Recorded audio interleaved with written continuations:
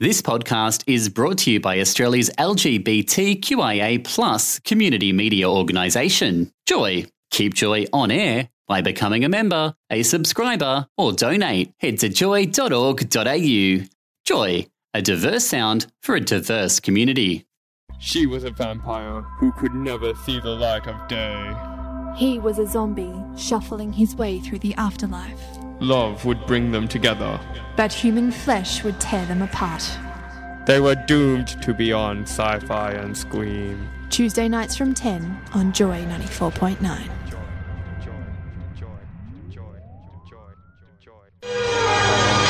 Hello, darling. It's me, Elvira, Mistress of the Dark, the Vamp of Camp, bringing you the best of the worst. Or is it the worst of the best? And this is Sci-Fi and Scream on Joy 94.9. Welcome to the show. Welcome to the show, Mitch. Hey, guys. Hey. We're in the studio here and we're going to be talking very quickly about something called Monster Fest, Films That Bite, with one of the organisers, Neil Foley. But before we do that, just want to welcome Tara Judah back to the stage, but back to the studio. Welcome. Back to the studio. That could be a time travel movie. Maybe we could elaborate on that later. Thank you very much for having me on. It's a pleasure to be here. That's cool, because we will be looking at science fiction fact versus science fiction, I guess. We also have some prizes to give away, and you probably heard Elvira saying welcome to, or Mistress of Horror herself, welcoming you all to the show tonight here on Joy 94.9. Well, on the line, we've got Neil Foley. Welcome to the show, Neil. Thanks, Sonia. So, we're going to have a bit of a chat. You're going to tell us all about something called Monster Pictures and, of course, the Monster Fest Film Festival that's coming up here in Melbourne, Australia. Yeah, right. Sure. Well, Monster Pictures is a film distribution company that we started a couple of years ago that mainly does fairly kind of gnarly kind of genre films.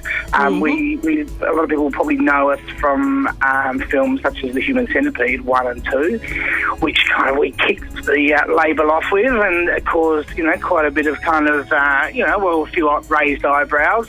Last year we did a film festival which you spoke about on your show called the Fantastic Asia Film Festival, and this year we decided to to keep that concept going of doing a festival with our titles, but this year we've broadened it out a little bit and we're doing it as Monster Fest, and it's 25 films over 10 nights, a partnership with Cinema Nova, and it should be pretty amazing. Yes. Now, you probably heard Elvira, did you? She's one of the highlights, one of the special guests coming over. Who else have you got coming? Well, Elvira, as you know, and Larry Cohen, who is, a very famous writer of and director and producer of numerous B classics, films such as The Stuff and Maniac Cop, which we're screening at Monster Fest.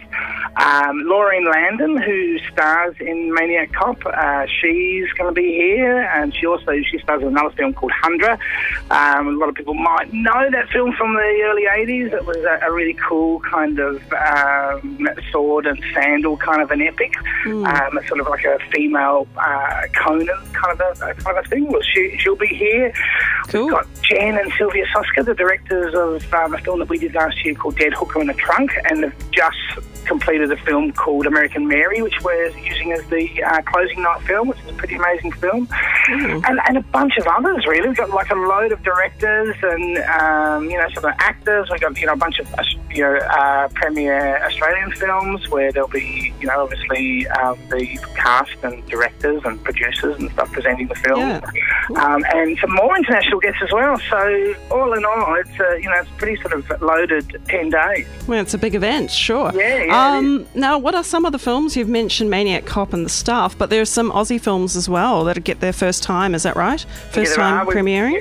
Exactly. We've got there's a film from Melbourne called 10 Metres, made by a guy called Rory Note that won the Did You Spar contest last year. There's another one called The Caretaker. There's a really cool sci-fi comedy called 25th Reich by a Melbourne filmmaker, Stephen Amos, which is pretty fantastic. We've got another film called Muir House, which is a kind of a found footage thing set in a haunted house in New South Wales, actually filmed in a genuine, Australia's most haunted house, apparently. And then there's, a bunch of Australian premieres, a lot of horror stuff.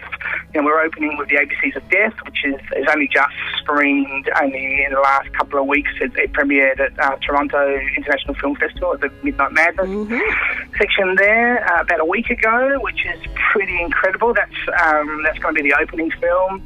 And we've got films like, we're closing with American Mary. We've got, let me have a look here, we've got Inbred from the UK, Red Ink, another Australian film starring Nick Hope, that people know from Bad Boy Bubby. We've got a bunch of Asian films, Japanese films particularly, that last year, as I said, we did Fantastic Asian Film Festival. This year, we're keeping that as a sidebar within the kind of the broader festival. And so we've got 3 great new films, one called Zombie Video, a kind of a zombie teen kind of a thing, another one called Hinge, another one from the director that we had last year, Noboru Iguchi, who people might know from films like Zombie Ass and Zorbago. We've got his new film, Dead Sushi. We've got Clown, God Bless America. A lot fantastic! A bunch of great sounding to me films. Now, as far as where can people go to find out more, and you've got some events as well that they need to look up. So, how can they find out? Well, they can go to the Monster Fest website, which is monsterfest.com.au, or they can go to the Cinema Nova website, which is very easy to find. We have because there's a bunch of events within the festival, so for instance, there's master classes, there's the Night of the Women, which is a night where Elvira and Laureen Landon will host screenings of their films, plus there's a panel, and on that panel there's going to be the Soska sisters, as well as the Gorlesque girls. It's going to be a pretty amazing night. So all of these events, there's a premium ticket available as well, and that's only just gone on sale. So if they go onto the Nova website or the Monster Fest website, all the details about that, they'll find out about that. Great. Yeah. Well, we're pretty excited, definitely, Neil, because we're hoping to talk to some of those awesome guests that you're having to come over. So certainly on Sci-Fi and Scream, we will be delving in a lot more. So I just want to say, thanks for chatting to us. No worries, Sonia. This evening. Always a pleasure. Yeah, no worries. Yeah, anytime. All right. Thank you very much, Neil. That's Neil Foley from Monster Pictures. It's Sci-Fi and Scream, Jim, but not as we know it. On Joy 94.9. One station in all the world, a chosen station. To boldly go where no show has gone before. Sci-Fi and Scream. On Joy 94.9. Bridge to Shuttlecraft Cochrane. You're cleared for launch. Aye, Captain. See you at Warp 10.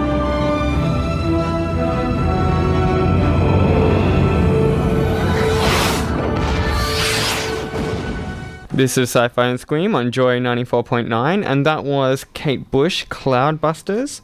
And that is quite a relevant kind of song for tonight. If you just tuned in, we are talking about sci-fi and real life and the mix of it all. And just then we had an interview with Neil Foley. Thank you very much, Neil. Later on in the evening, we do have a Looper review, because Sonia and I did go and see Looper earlier in the evening. And we also have the lovely Tara Judah in the studio tonight. How's it going, Tara? I'm good, thank you. Thanks for having me.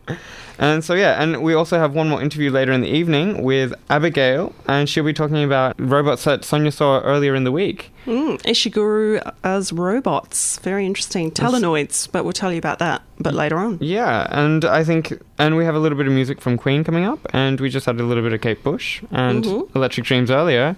And what was the relevance about the Kate Bush? Yes, because of sci-fi, regarding sci-fi and real life. Sorry about that. G fell asleep.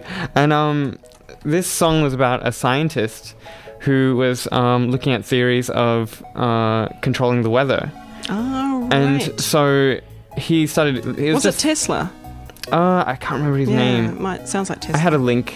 You had a link there. And so he was experimenting with like affecting the weather, creating storms, and with, I think it was like electropulses. And they were just theories. And the government or a government organization came and arrested him and destroyed all his research, and he died. Oh. And he died for his research.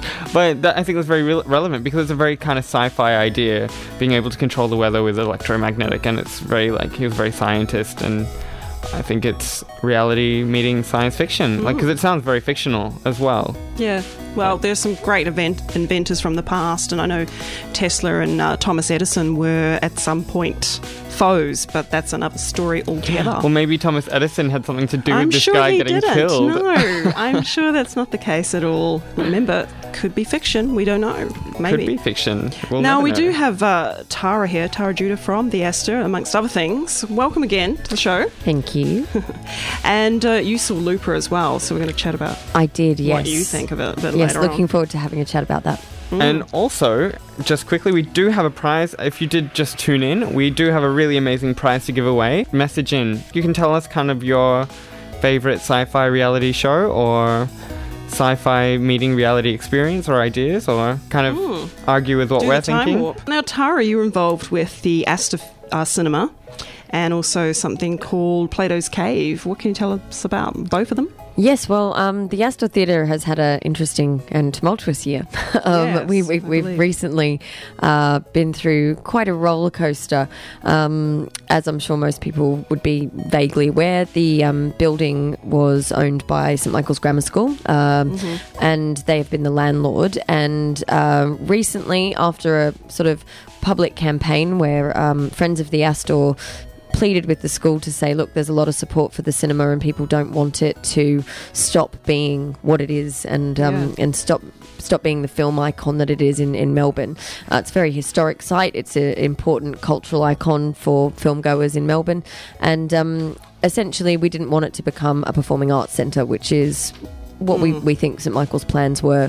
So they have sold the building to an individual, Ralph Taranto, who also owns other buildings that house cinemas around Melbourne. So he's a cinema lover and a cinema enthusiast, and happy to keep the Astor as it is. So that's where we're at presently. We're still hoping to negotiate our long-term lease with our new landlord, but hopefully it'll mean many, many years to come of the Astor staying where it is, as it is, and Marzipan as a cinema having a home. And with Marzipan having her home, we can't have a homeless cat. A homeless cat? No, you can't. No, definitely not. And of course, what's great about the Astor Theatre is, you know, the genre films. You get to see them again if you missed them the first time round. Absolutely. Cabin in the Woods, you had played that. We did, and we've got it on again with Drag Me to Hell as a double feature. Oh, goodness. I think that's going to be an interesting one. Fun. And you've got Plato's Cave now. That's film reviews and that's a film review podcast that I do with Thomas Caldwell and Josh Nelson, and weekly we chat about films that we've seen and get stuck into a topic and sometimes talk a little bit too long and get a little bit too passionate, but it's a lot of fun. Bit of dissection, but nobody gets hurt. No, not usually. Which is good. All right. I'm just thinking about Captain Kirk, as we spoke earlier. How has Star Trek affected real life as sci-fi? Like, just thinking about that. Interestingly enough, in fact, you should say that, Mitch. Of course, you probably saw me doing some research earlier. I didn't, but I was thinking more about the automatic doors. Oh, don't know about the automatic doors, but warp drive looks like it may become a possibility in the future. It was announced only last week, September the 17th, by NASA, that they intend to work on that concept of warp drive or warp speed. So it could be a reality, Scotty. Mitch. That's why I put that sound in before. That's very good. Really good. Now, Dr. Harold Sonny White, the Doctor of Advanced Propulsion at NASA, says that perhaps a Star Trek experience within our lifetime could be possible. Remote, but possible. It depends on how old you are right now. Exactly, if you haven't been born yet or you're in a fetal stage or something. So they've already started work to create one, so that's pretty awesome. And with current propulsion technologies, they say that interstellar flight is impossible at the moment, even with experimental technology like ion thrusters or a spacecraft's aft pooping freaking nuclear explosions. I mean, that could be dangerous. So it seems to be about money and cost and how much resources and fuel. A lot of nuclear energy would be required. And the other thing is, what would take normally 20 years to get to, say, a certain another galaxy would take only 2 years with warp speed. That seems a long time still, but no, it's an that's advancement. Actually pretty good. That's a bit of a big step. It's a lot faster. It's a lot faster. So yeah, it's just looking positive, I think. Yeah, but if we go back to those automatic doors, I'm just thinking, we're talking about the kind of reality of and the accuracy of science in science fiction films. Really, what you'd want with that to be accurate is that the doors don't always open, because in real life they don't work all the time. They don't. I had difficulty just recently getting into this building, so sometimes the automatic door doesn't recognise you when you stand in front of it, and I think the lack of faults sometimes perhaps in science fiction I've films. seen people standing in front of glass doors waiting for it to open, and they're manual. You've got to push, and there's all these people standing there waiting for something to happen. This is Sci-Fi and Scream on Joy 94.9. And this is Sci-Fi and Scream on Joy 94.9.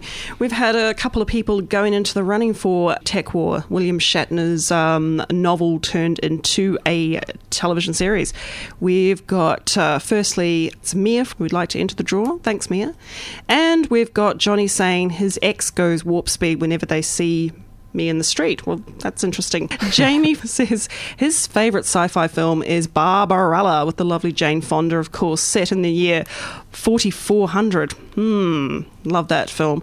I believe they're going to make it into a television series, but that could be a bit interesting. I would love that, I think. I think that'd be really good. I don't know how they're going to stretch it, but Jane Fonda won't be in the main role. I think Rose McGowan's been talked about, but who knows.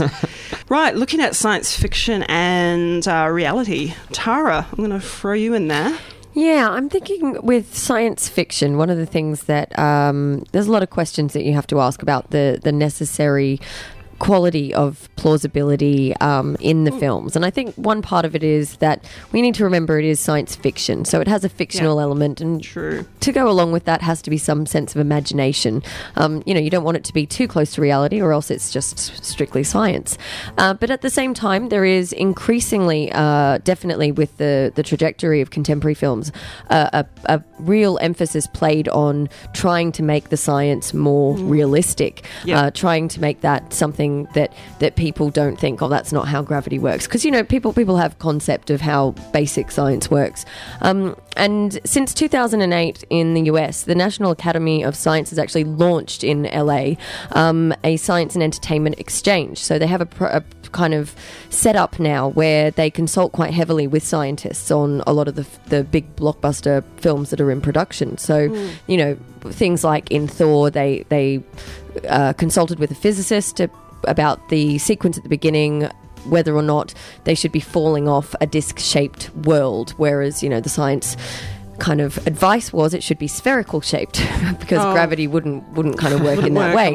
And that audiences would be savvy enough to acknowledge that and to know that that's not quite how things are. It's interesting to see how much that plausibility has changed over the years, because if you go back to kind of 1950s sci-fi, obviously there's lots of stuff in there that just completely doesn't, there's no regard at all for things like gravity whatsoever. Or they kind of maybe pay lip service to it, but I mean a lot of that is to do with the effects as well, and how CGI has obviously evolved in such a way that they're capable of doing things on film now that you couldn't previously. I think as long as it doesn't completely defy the basic laws of physics, probably some imagination and poetic license with science is acceptable. Well, a lot of scientists have been inspired. Lawrence M. Krauss is a scientist and philosopher who's been inspired by Star Trek, so he actually has refined it and thought himself that it indeed could be a possibility, including time warp and teleportation is something that could be possible in the future. Well, I think also with graphics, just regarding graphics, like back then it was like whatever could be expressed by a string on a green screen, like versus today, or even like the tornado. It was like in Wizard of Oz, it was like it was sock. water. Oh, it was a water. Yeah, exactly. They would dye the water, I believe, and swirl it down a plug hole. But and so it worked. Yeah, they didn't go to a physicist and say, so if I had this water backdrop, how could it look real? And they're like, that's that is real. Well, I think that too brings up the question of, whether or not the audience is really contractually, once you kind of enter the cinema and sit down to watch a film, you've agreed to suspend disbelief. Yeah. So you've kind of agreed to go with what the premise of the film is. So there has to be some level too of audiences being willing to go along with what the filmmakers are doing. I mean, ultimately they're telling a story. So, is there responsibility to the science in the film, or is it to the storytelling? And to what extent, And Contact is a great film with Jodie Foster in it. That was a good film that looked at can we travel through wormholes and move space and time, but do we need to actually physically go somewhere? Can we do it in the very dimension that we are in now? And that was one of the questions Carl Sagan put up. I mean, that was based on his awesome film and stories and studies that he did as a scientist. Just quickly, do you want to intro the interview that we have coming up? We've got a little interview here with Abigail Moncrief. Now, she's actually a curator at Experimedia, which is here in Melbourne in Swanston Street, of all things, so which is pretty cool. It's more of an event, sort of library, almost gallery style of feature. Now, she had brought over to Melbourne Hiroshi Ishiguro, who is the director of the Intelligent Robotics Laboratory, a part of the Department of Systems and Innovations, actually in Osaka University at Japan. And he brought over some of his Telenoid robots to Melbourne. That was quite a mouthful. Good work, Sonia. Phew, that was hard at this time of night, but there you go. This is the interview here on Sci-Fi and Scream. Joy 94.9. Abigail Moncrief. Hi there, how are you? Now, you're here at the Wheeler Centre, and it's for the Hiroshi Ishiguro robots, and there's a speech about his technology, his work. Yes, I mean, Professor Ishiguro is a leader in his field as a roboticist, and I believe, according to his press, that he's been named one of the 100 top geniuses in the world. He's come here to Melbourne to speak about his robot Telenoid, and also his overall practice. Obviously here as part of Experiment to speak to me. And we were interested in talking with him because obviously Telenoid is an empathetic robot. It's a robot with feelings that is a Skype mechanism that hopes to connect people over distance. He has a very unusual and quite visionary understanding of technology, and we're really fascinated by him and thrilled to present him here. Actually, interestingly enough, the Arts Centre just hosted Professor Ishiguro a couple of weeks ago. I mean, I think the Wheeler Centre programming and technology circles, I mean, I think it's a unique visit from a very special scientist. Certainly, I don't know if it's completely out of the question. Okay. Now, I'm going to ask you a question, because we are a science fiction show, of course. What do you know of Ishiguro? Do you know how much he's been influenced by, say, writers like Philip K. Dick and, androids in science fiction? It's interesting. I've never really talked to him about that. I think he sees his work existing in a very social context. Mm-hmm. He's already used his robots, or particularly Telenoid, amongst the elderly, and I see a sort of a therapeutic role for his robots working in society. I think he also sees the possibility of Telenoid being adopted across all social spheres. So it's quite interesting, yeah. In terms of his relationship to science fiction, I actually don't know. We've never really talked about it. Okay, I was just interested because they are becoming quite humanoid, and I guess some people are debating, how far do we go with this technology? Are we making them into subservient beings in their own right? Are they remotely detached, or as far as, when you say Telenoid, are they remote robots? Well, the Telenoid has a sort of a non-gendered, very blank canvas kind of appearance and could appear to be any gender, any age. It's very non-specific. But Ishiguro is also known for making robots completely in his own likeness. And there is one that exists that is very difficult to differentiate from the real thing. And I think for him that's a really interesting point. What is human, what is robot, are questions that he's really asking. Right, fantastic. And how long does the exhibition run here in Melbourne at your event? Experiment to Speak to Me is at RMIT Gallery. It's opening today. It's open today. It's the first day of the exhibition. It goes until November the 17th, so an 8-week season. That's fantastic, because I had a few friends on Facebook saying, where can we go and see these amazing, experiments, amazing inventions? Yeah, I mean, it's very much a contemporary media art show, so it works across a number of levels. Ishiguro's really... there's a number of other robotic works in the show that people can come and experience. So look forward to welcoming anyone that wants to come down. Fantastic. Thanks for talking to us, Abigail Moncrief. My pleasure. Thanks very much. Thank you. Why is it that we usually ignore the fourth dimension? You see, we can move in the other three. As the doctor said, up, down, forwards, backwards, sideways. But when it comes to time, we are prisoners.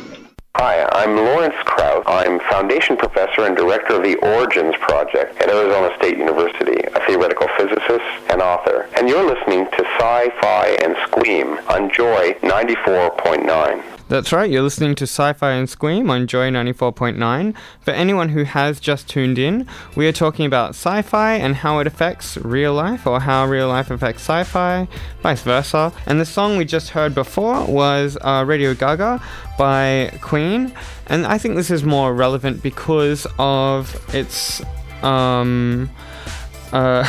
clips from Metropolis in the video clip, and they use a lot of reference to Metropolis in the song, so I thought that was actually quite good. And you might have heard a little sound effect, and that was a little sound effect from The Time Machine, 1960. And so that was a H.G. Wells book in 1960, and then 1895, and then made into a film in 1960, and it was a very, very popular sci-fi film. But we'll get back to that in a little bit. Sonia. Yeah, well, we also talked off air about some of the top... Is it top 10, Tara? I found a kind of dubious top 15 top on 15. the internet of most scientifically accurate science fiction films. And the number one was one we talked about earlier, Contact. Number two, a favourite of mine, 2001, A Space Odyssey. Yeah, fantastic. And number three, Gattaca. Yeah. Andrew Nichols. Big fans will be pleased to know that Primer is in the top 10. And The Man from Earth, The Woman in the Moon, and Moon, actually. Moon. Duncan Jones' Moon makes it just outside 10 at 12. Yeah, me Very too. pleased with that, actually. It was a slow burner and reminded me of, a little bit Kubrick-ish. Yeah, absolutely. And even a little bit like space. Solaris in parts. It was... Tarkovsky, isn't it? Yeah, Tarkovsky's. Have you ever seen the whole film? I'm a huge fan of that film too. It's a hardcore film, but it's interesting. Now we talked about 2001, and 2001 to me, I'm surprised that it makes it in the scientifically close to reality. For me personally, it's more mythological, mystical, bit of Joseph Campbellistic. I think the thing about 2001 is that it is everything. I think it has got a bit of everything. Kind of, Kubrick just really captures everything in that film on a... Arthur C. Clarke, and they wrote it together, basically, as a premise to the film. So it was written for a film, which was a bit of a first for the 1960s when they did it. I mean, there's so many layers of things you can read into that film. So, on a metaphysical level, on a philosophical level, on a literal level, there's lots of different readings of the film. But, apparently the science elements of it are pretty accurate. I think one of the things too that we just mentioned in the break that's interesting is the symbiosis of science and science fiction and the way in which they affect one another. So sometimes I think science fiction can, even influence the where science goes. We see a lot of things in film before they become reality, and then we sort of see that technology that's being used in cinema sometimes starts to become what we're using now. I was thinking of virtual reality too, like films like Johnny Mnemonic, which had Keanu Reeves made back in the 90s, but the virtual reality aspect is slowly becoming a fact. Absolutely, we might even have Total Recall one day where we go and plug ourselves in. More like the original version. The but that's my original opinion. Total Recall. Yeah, I haven't seen the remake. Oh dear. Thinking of Total Recall, that's another thing that's kind of becoming reality. Is in the original, when Arnold Schwarzenegger wakes up, he goes into his kitchen or something and turns on the window, and you can change the channels. Yes. I've seen that actually. That's possible. That's something they're having in a lot of the modern day homes. is this fake window. It's kind of scary. I think, there's that other thing too where perhaps, are the films sort of conditioning us to be prepared for technology to come. What do they know that we don't know? Orson Welles always used to talk about future shock and how we can't cope with the speed at which technology is actually advancing, and it's kind of too much for us. So maybe there's something in seeing it for several years on screen first, becoming somewhat familiar with the concept of what's going to happen before it arrives, so that we're prepared or conditioned. Maybe that's what Star Trek was all about, teleportation and the phasers even. They're looking at laser guns are very similar. Well, laser gun is very possible. And the communicator. Look at the communicator that Kirk and Spock and cohorts use. It's a mobile phone. But, Steve Jobs was a big fan of Star Trek. And I just have to say, before we go into the next kind of segment, fridges with computers. Like, that's kind of like 90s, but it's updated a lot now. Like, if you went back, like, into the 80s and be like, don't worry, in 10 years you'll have fridges with computers on them that tell you what's in the... And order your food online. They order the food. So they do that now. It tells you. And did you know, this is just a silly, trivial fact, of course, we're running out of time, but silly fact is Back to the Future, the original time-travelling vehicle wasn't going to be a car at all. It was going to be a refrigerator. Oh, I remember this. Yeah. What, I don't know why we know that. I think it was a recent article we read. That would have been a very different film. Yeah. So it's got nothing to do with the kitchen fridge, obviously. But Sonia, what time is it? I don't know. What time is it? Right. Dig my notes out.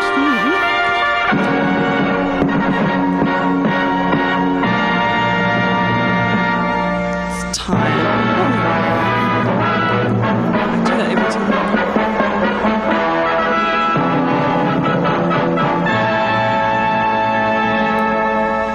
And now, all that's needed is an audience.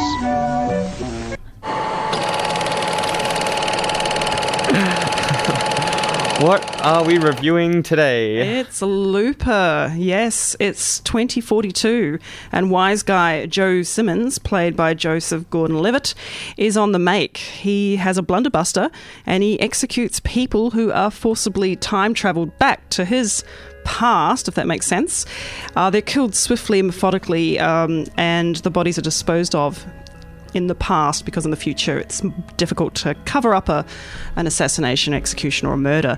So I've just spoiled the film probably for some people, so spoiler alert everybody.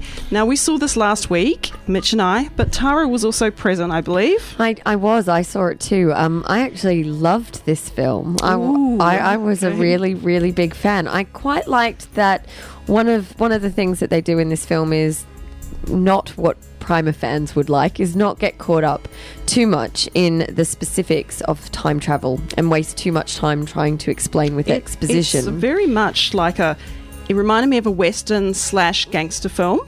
Yes. The story, but then you're looking at the director. Did you see Brick? You've seen Brick? Yes, I have. By the director Ryan Johnson. Too. Yeah. And of course that had Joseph Gordon-Levitt in it. Now this has got Bruce Willis in it, Emily Blunt, Paul Dano, Noah Segan, Piper Perabo, and wonderful Jeff Daniels. I don't have a problem with most of the cast. Won't talk about the blunt instrument a bit later, but... Blunt instrument? Yes, you really liked it then. I did, yeah. Mm-hmm. I thought that it was a well signposted film, and that they didn't get too caught up in, like I said, the jargon of kind of what time travel is. There was some good jokes to kind of cover those tracks and excuse itself from having to go with that exposition. Yep. I'm a very big fan of Joseph Gordon-Levitt and Bruce Willis, and I think that both of them in those lead roles were very well suited and pretty well cast for this film.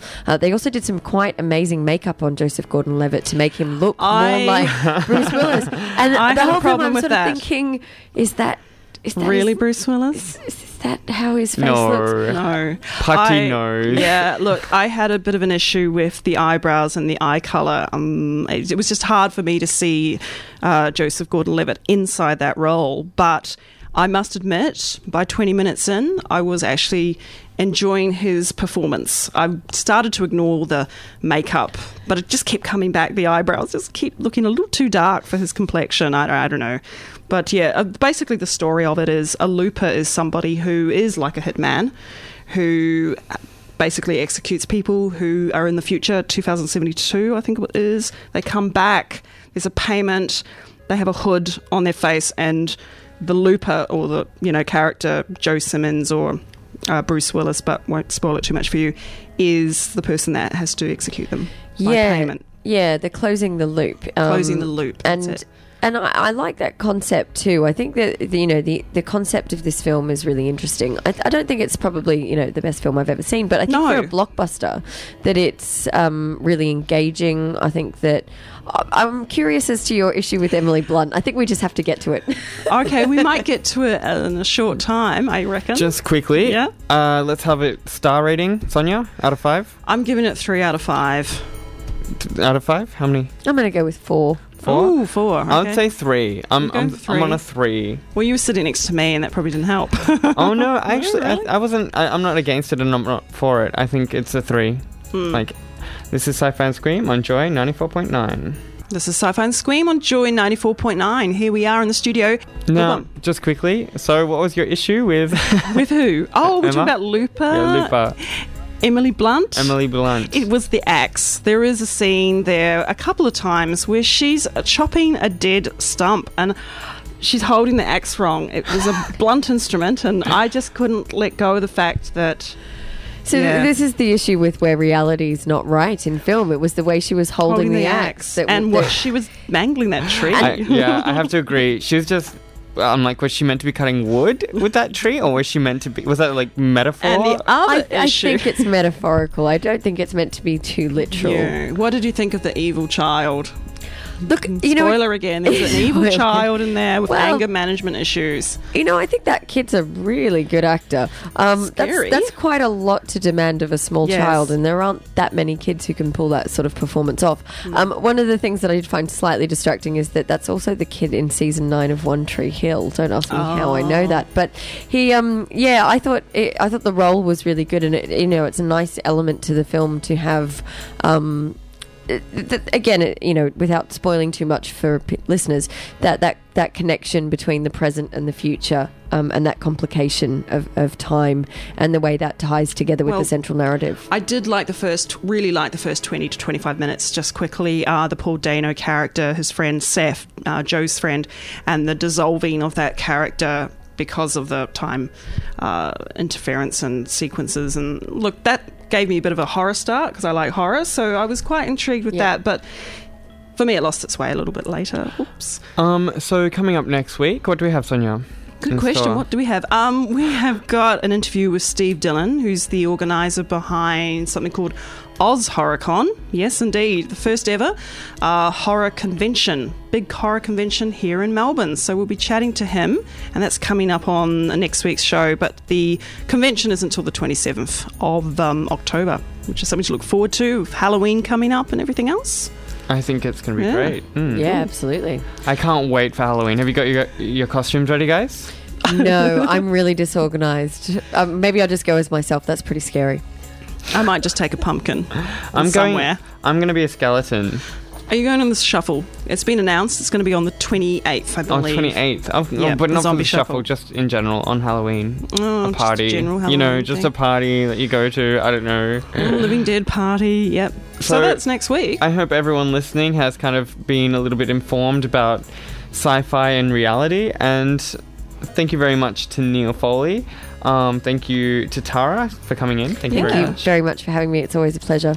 Thank you to Abigail as well. Moncrief, that was a really, really great interview. And thank you for everyone listening tonight. It's been a really good kind of experience. Talk about it amongst yourselves. How is reality? Kind of think about that. I'm ready to teleport myself.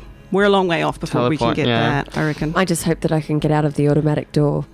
Yes. It's one of those awkward moments when you're just standing there and nothing happens. Good night, guys. Good night. Are you prepared for the zombie apocalypse? In case of emergency, break glass and tune in to Joy 94.9 on a Tuesday night for Sci-Fi and Scream. Thanks for listening to another Joy podcast, brought to you by Australia's LGBTQIA+ community media organisation, Joy. Help us keep Joy on air. Head to joy.org.au. Joy, a diverse sound for a diverse community.